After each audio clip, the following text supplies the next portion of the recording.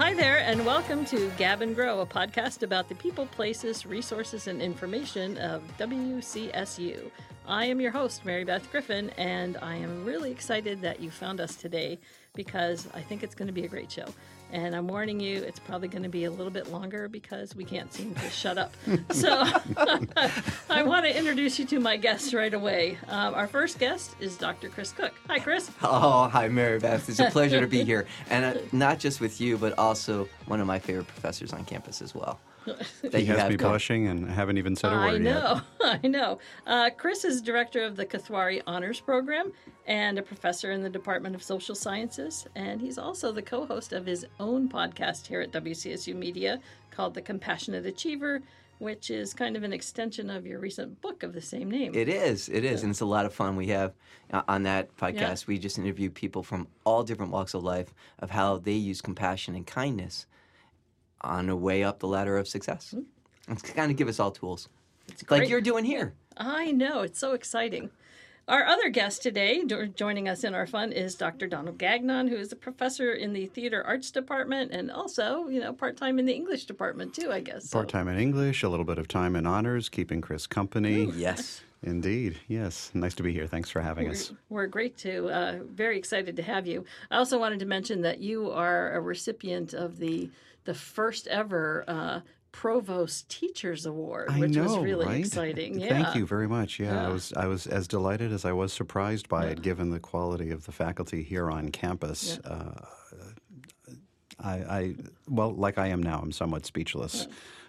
When I was handed the honor, it was delightful and a tremendous honor. Great. Well, we're here today to talk about making friends, getting relationships, getting to know your professors. And, I was given a piece of advice later in my time in college about getting to know professors, and I really wished that I had known that earlier because I didn't make a lot of connections with them.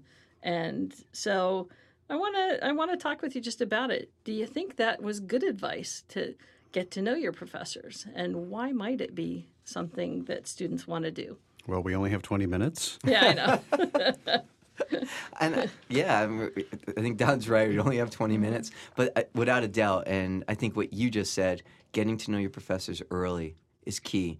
And I think one of the reasons, and we can get into a bunch of them, but one of the practical reasons is that I get a lot, especially as the director of the Kathwari Honors Program, opportunities, both internships, meetings with dignitaries that, if I know your major and I know what your interests are, I can connect you, with those opportunities that happen. I mean, we have everything from the 2-day visit with His Holiness the Dalai Lama, where the honor students were a key part of that. And so I knew that certain students were interested in certain fields that were going to be prominent in his visit. And so I was able to get them, opportunities to do that. And every year now, we also have opportunities during the summer with a thing called Kent Presents. It's like TED Talks on the East Coast, right here in Kent, Connecticut. And so I take students from every different major who I know, and I look at the guest lists who are going to be speaking. I grab them and say, this is an opportunity. But if I don't know you, I can't offer you that opportunity because I just simply don't know what your interests are. But those are just two examples of right off the top of my head. But Don, I'm sure has some other things to say too. Well, indeed, and it speaks to why it's important to do it right at the beginning of a college career. Now, of course, we can't hold students responsible for hitting everything from day one. There's an awful lot to incorporate into one's daily existence when one starts at the university level. But already this semester, similar to what Chris was saying, I was made aware of a job opening, a professional level administrative job opening at City Center in New York City, one of the primary performing arts venues and certainly one of tremendous interest to theater majors. It's a place where you can make a very, very nice career. Who do I know?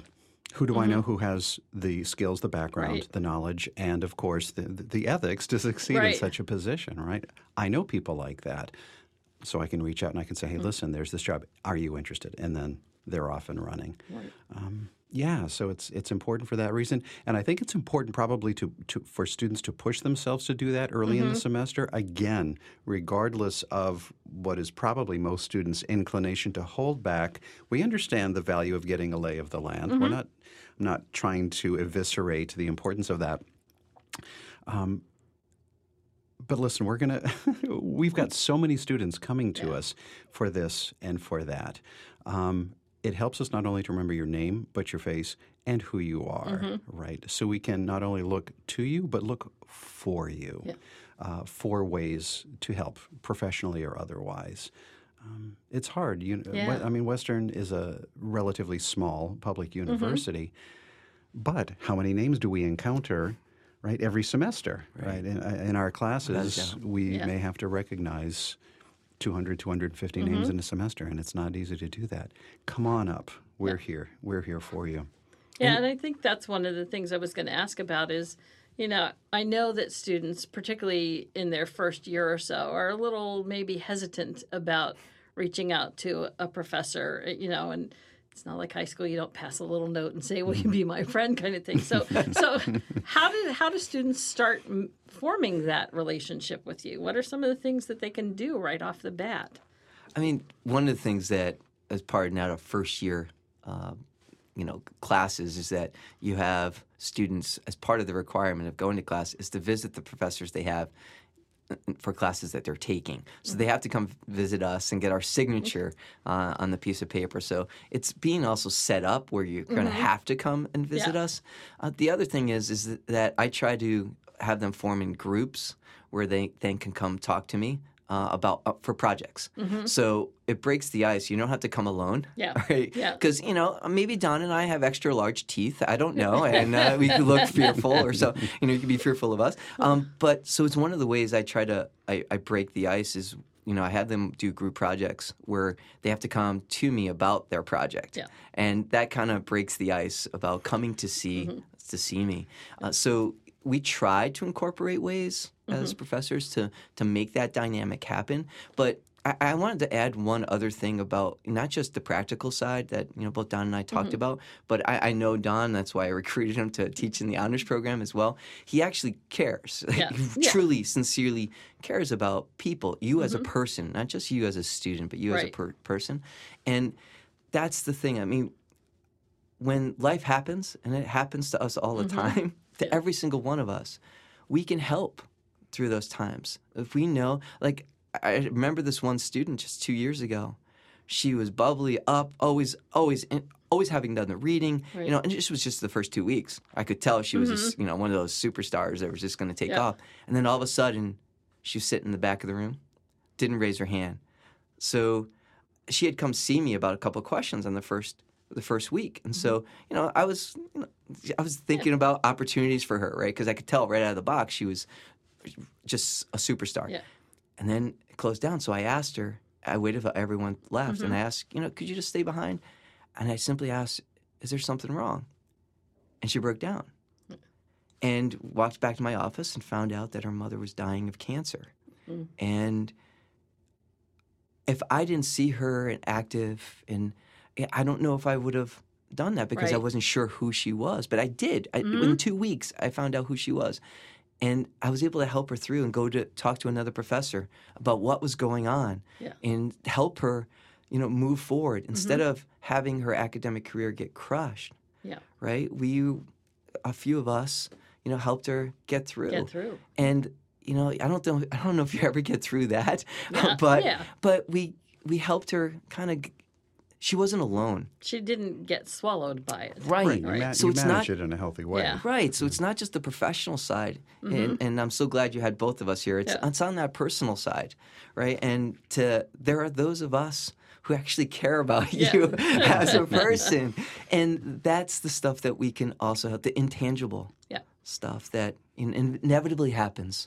And you're 4 years with us, 3 years in some instances. We're not like other schools where you're here for like 7 years, right? You're here, and we want you to move on and graduate. And those are the things that also matter. Oh, of course, I would agree with everything that Chris said. And of course, we find ourselves in a bit of a challenge also as students are facing the challenge of learning how to navigate, kind of more mature relationships with their professors, with adults. We also kind of have a bit of a challenge to overcome, and that is, again, with these 200 or 250 names, it becomes impossible to be friends with everybody. Right. And I don't know that it's necessarily in our job description to be friends with our students, but I believe it is implicitly or otherwise part of our job description to be friendly to students. And, now you can distinguish between what it means to be a friend and what it means to be friendly. And I think there's some kind of common sense distinctions there, right? But I think we always need to be aware of the fact that we are not always putting forth a kind of friendly, I don't want to say facade because that makes it sound fake, but we are not showing the friendly side of our nature in the ways that we want to because of the load of things that come down on us. So what do we do then? If we know that that is part of the challenge of our professional position, knowing that especially, for example, during the launch phase of every school year, the first 2 or 3 weeks where so much is going on, everybody has demands, we know this is going to happen again next year. So what do? Okay, so next August, I need to do this, I need to do this, I need to have all of this in line and be ready when it hits again so that when I am inevitably going to be pulled in all of these directions, I can maintain being friendly to students. Within reasonable measures, things are going to happen sometimes. But using that to break down this brick wall, really, of inhibition that you're talking about, right? What's keeping students from coming to see us? We can force them to come. We can make it a requirement for the class, and that's fine. That's a great first step, right? We can't force them to like us. We can't force them to appreciate the fact that we're making them do this. But we give them, that is, we put them into the place where we have at least taken a brick out of the wall, right? And then how we go about doing that becomes our own individual affair. One of the things that I do, often students will walk into my office and kind of apropos of nothing, I have a display of superhero action figures in my office. What's going on there? And all of a sudden, most students have something to talk about in the office that isn't my diploma, that isn't the computer or the printer, or that isn't the overwhelming walls lined with books, which are all fine. There's nothing wrong with any of that.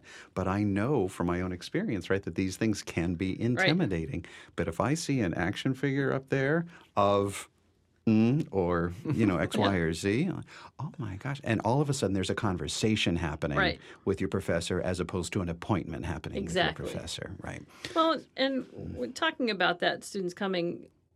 Some folks that we've had in for some of the other things have talked about the importance of making use of office hours, and that oftentimes people don't. So I'm wondering, is that's a great option for starting that first level of contact with things.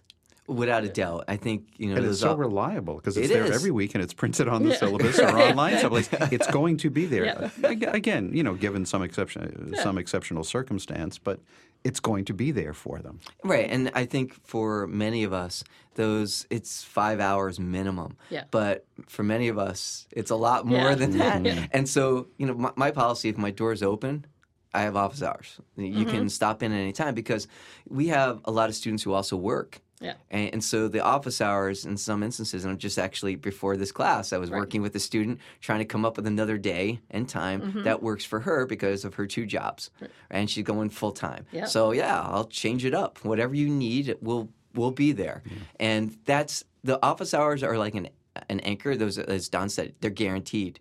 But that's not the only guarantee. Right. Right? There's a whole bunch of other things out there, and many of us are working out of our office, and so you can come in. I have 3 kids at home, right? There are no closed doors, right? When I'm writing at home or whatever, I get interruptions, and now I'm used to that. And so here, when I'm working on something, my door's open. You're invited in. Yeah. I mean, that's that simple. And I'm not as cool with the different action figures. I have my Mets stuff out there. So most you might have to work on broadening that a bit. I get some sympathy from the student. They're like, or they're disappointed. Like, oh, Dr. Cook, I thought you were better than that, right? But I know what it is to sacrifice. I know what suffering is as a Mets fan. So I'm good with that, right? It doesn't have to be perfect. And that's the other thing. I am a Mets fan. I bleed blue and orange through and through. There's no doubt about it. But it's also, I think, with us, they see PhD, and I actually say PhD stands for this. We can pile it high and deep. Right? And so we're certainly not Yeah. even close to perfect. And having the Mets thing out there, it's a conversation started. Yeah. And you can see them shaking their head, Yeah. and I'm like, "Oh, what's wrong?" Right? So I think when you do look around, and I think that's the other thing that Don, said that I think I want to emphasize is that when you go into office hours, look around, right? See what's there. You get the idea of a professor and how strange we are, Yeah. right? And that does lead to different types of conversation. I have a counter full of toys in my office. 'Cause I started it because I used to be the judicial officer, and I just wanted to, make something a little easier when people were coming in and they knew they had, done something they were getting in trouble for. So, one of the things I wanted to ask you, because you've both done a program for us, we did a My Road to Western talking about your own academic journeys and what got you here. And I remember stories that both of you told about, people that had an impact in your lives and your journeys. Can you maybe talk a little bit about that? Oh, absolutely. And of course, I came to university teaching via the long route until I was about 30 years old. I was in financial services. I had no clue that I was ever going to end up in education until the universe, finally set me right. And I was doing very, very well. But the one thing that told me once I had made the decision and I had started grad school and decided this is what I'm going to do was a first semester professor, my faculty at the University of Central Florida, who, in overhearing one of my conversations with a friend about going to the theater, just tapped me on the shoulder. Oh, are you a fan of the theater? And if anybody knows me here, Oh yeah, you are. they know that would be an understatement. So anyway, Join the club. long story shorter, he said, "Oh, well, if you're ever doing any work in theater studies or drama studies, let me know because." And then he went on at length from that. Well, now I am just a first semester English graduate student. I was not an English major as an undergrad. I was just as lost as anybody possibly could be going into these classes. All of these English undergrad majors during class discussions were this name and that name and Dr. Johnson and Shakespeare and Chaucer, and I'm sitting there twiddling my thumbs hoping that eventually all of this is going to come to me through osmosis. So the fact that a professor came up to me and said, "Oh, if you're interested in talking about this, let's do it." Next thing you know, he is saying, "Oh, I saw that paper that you wrote for Dr. X's class. It was quite good. Would you be interested in presenting at an academic conference that I'm going to because I think your paper would complement a couple of the others in the session?" Okay, not having any idea what was involved. Okay, sure, why not? And that's what did it. Now, this is at the master's level. So that's my very first semester, I start presenting at professional level academic conferences, and I did it for the rest of the next few years while I was there. I get to my PhD program at another university, and it turns out I am the only one out of a cohort of about 30 PhD candidates who had even presented at a conference yet.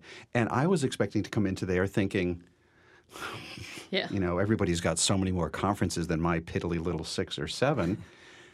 And they're looking at me as if I'm this kind of academic god. And I'm like, no, somebody came up to me and said, "Hey, do you want to do this?" And off you go. And that's the kind of thing then that gets people looking at you. I think you would probably agree, Chris, that grad school is not a contest, but people pay attention. Just as we're talking about, you come up to us, you show us what you're interested, we're going to keep our eyes on you. And that's exactly what happened. Right, is that all of a sudden the faculty are saying, "Hey, Gagnon this and Gagnon that and Gagnon this." Right. And I don't know that it's that I was, and I'm quite sure it's not because I was that any better a scholar than anybody else I was there, but they knew me because of more things. Right. And so here you go, Gagnon, call Gagnon, call Gagnon. And then it hasn't stopped. I don't know if I should be grateful then. Including today. So. Right. Yeah, and there are all different types of professors, and I'm going to focus on the undergrad level. And in the undergrad level, one of my very first professors, I changed my major 3 times as an undergrad. And that's pretty typical. That is. Yeah. That's average. Great. Right? Yeah. And so that that's what I want also coming out of here. Yeah. Right? Don't lock yourself into something, right? Yeah. Find out what gets your motor going, right? And because you're be going open to that. you're going to be doing this for the next 50 years Yeah. of your life, right? Yeah. If you're doing this, if you're getting a degree because you can make money in it, that's nice. Yeah. You know, maybe But if that's maybe you'll is have a that full the refrigerator. best but- motivator? No, well, Yeah. it actually, from political economy to neuroscience, that's called an extrinsic motivation, is that money. That actually leads, you may get there, but it's short-lived. Yeah. Right? And then you're unhappy and you're going through, I don't know, 15 divorces or something like that. But you actually don't get the success you think you're Right. going to get. It's a paradox. And there's a recent study from July, it's 4 years old now, July 2014, and it was given out in the New York Times on July 4th, actually, of 2014.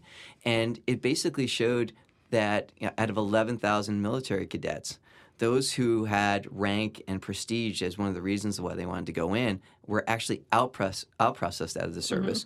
They got somewhat rank, but then they were asked to leave. Those who had an intrinsic motivation, who just wanted to serve the country and thought they were just going to go in there and serve the country and leave, actually stayed in, got to the ranks of general, and made it happen across the board.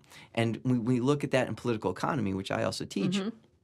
That's also the case. So it's a paradox, right? So when you think you're going for the money or you're getting your education because of the money, you're actually going to do worse than someone who's actually going because they want to learn. And to have that open mind. I started off as a pre-law major. And my dad was a New York City detective. So he was going to catch the bad guys, and I was going to put the bad guys away for life, right? That was my Batman Robin routine that I had going in my head. You were the basis of Law and Order. Dun, dun. Claim some of that Law and Order money. And, well, I interned as an undergrad in a bunch of different law offices, both for the prosecutor and for the defense and then other, and realized I was not going to be happy. Yeah. And that's where I also realized that law and justice do not go together. Right. A lot. And that, for me, I have a problem with. And so I knew that. So that gave me a philosophical conundrum, so I became a philosophy major. And then I took this professor. So when I was a pre-law, I actually had a professor in poli-sci because I had to take an American government course. He literally told me that I didn't have an aptitude for political science and that I should not major in it. So I literally, that's what he said to me. And I asked him why, and he goes, just trust me. He was a winner. Let me just put it that way, and I mean that in a very sarcastic way. He should never have been teaching. So I stayed away from poli-sci as much as I could, and I did my philosophy, and then I had to take another poli-sci course, and I was dreading it. A completely different professor.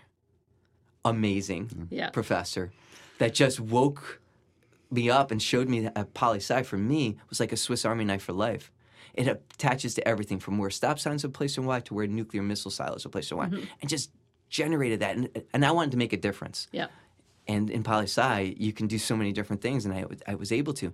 So I had one professor who told me I had no aptitude, and another said, "Oh man, you're going to go." Yeah. You know, and that's what I want to bring out. If you have to believe one or the other, right? Believe the one that says. You can do this. Right. Well, and I now, that was one of the reasons why I also, when someone tells me I can't do anything, I'm like, oh man, I can. Yeah. Right? It's like the opposite, right? You change that. Be careful, right? There are some people who just, are going through emotions, and you don't want to be one of them. Yeah. Ever.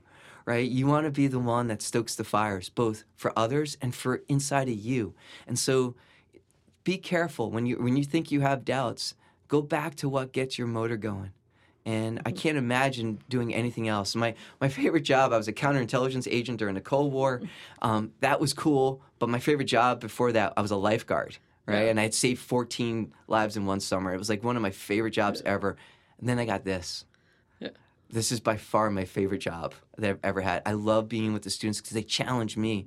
It's all about the questions. And if you have a professor like Don, who's all about the questions, and stay with them. If you have a professor who doesn't care about the questions, go see Don.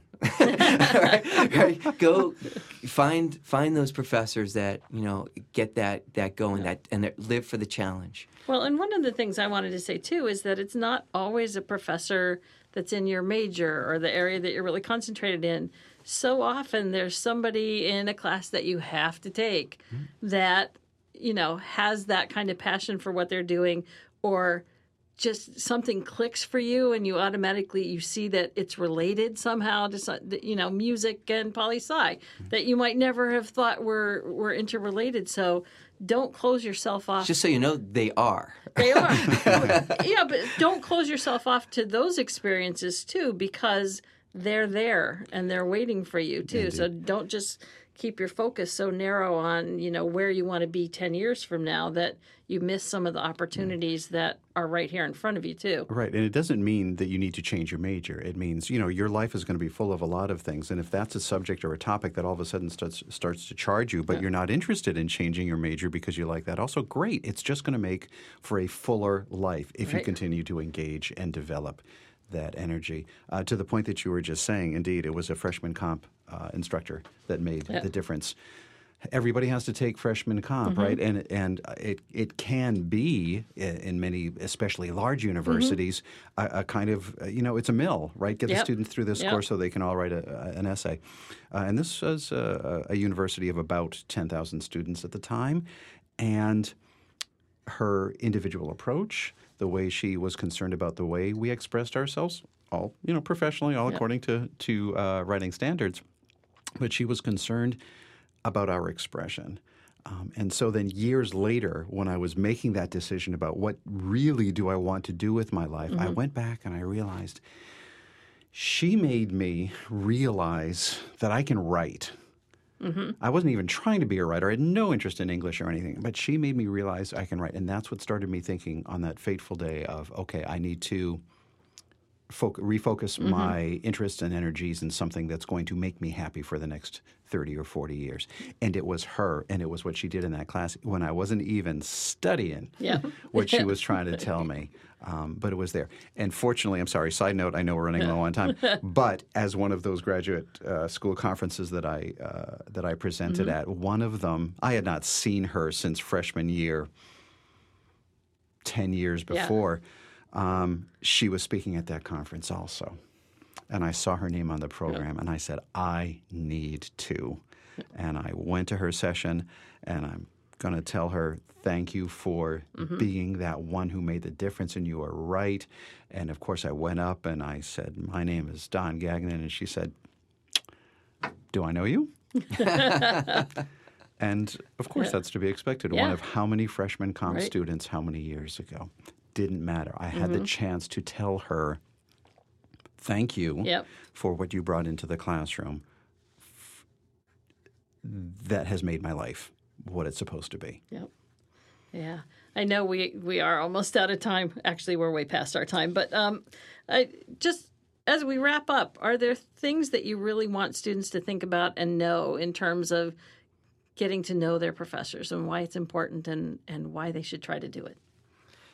I mean, other than the things we have already talked about, one, and it kind of builds off of what Don was just saying, but it's not just the passion that a professor has for his or her class, but also your passion, right? So sometimes you don't know about that until, as you said, you take a class outside what your major is. And here, I want the students to know that you can actually create your own major.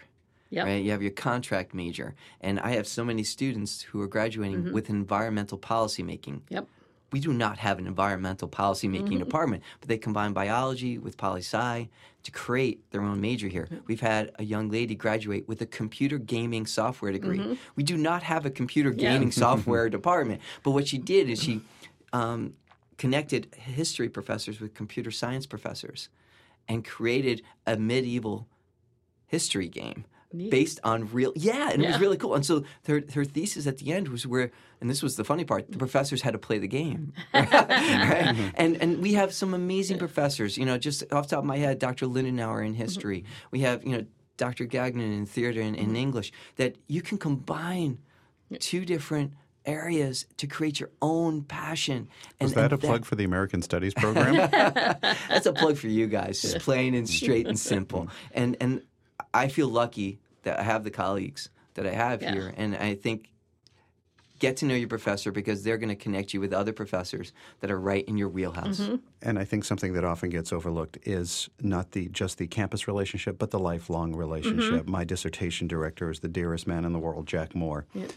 I was the last doctoral student he ever hooded in his life. He had a stroke a month after my hooding ceremony, and he never recovered from it. And to this day, there are things, issues, topics related to the profession and just to our mutual areas of interest where I just want to pick up the phone and call him and talk to him about it, because as much as we love our friends and our family and our colleagues, there's somebody who knows your work, who knows your intellectual process, who knows all of that, right? Where else are you going to find that? Where else are you going to turn? You may find somebody else, great.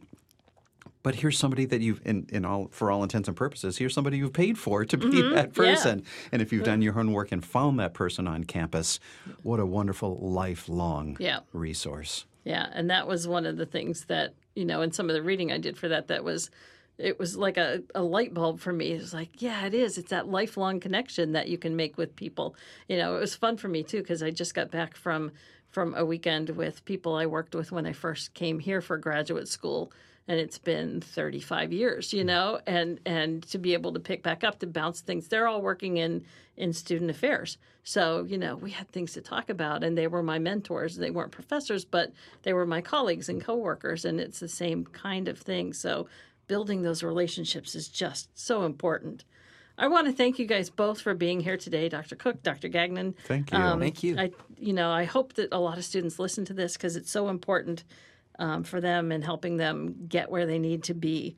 And it makes their experience so much richer. So my task for all of you who are listening to this, if you're a student, is to hang back after your next class with a professor that you want to get more familiar with, to get to know something, and ask them a question. Just a question about what they talked about in class. Start with that. And that's, just a way to start that relationship. So I'll even entertain questions of why I'm a Mets fan. All right. So I'll even go down that route. Or how was your weekend, Dr. Gagnon, which is nice also. Yeah. Mm-hmm. Something that they want to know more than what they're going to get on their next grade. That's going to wrap things up for this episode of Gab and Grow. Thank you all for listening. And remember, if you have questions that we didn't answer, or you have ideas for topics you want to hear us cover, you can email me at griffinm@wcsu.edu. I'll try to find an answer for you. So enjoy the day, and thanks again for listening. Bye-bye.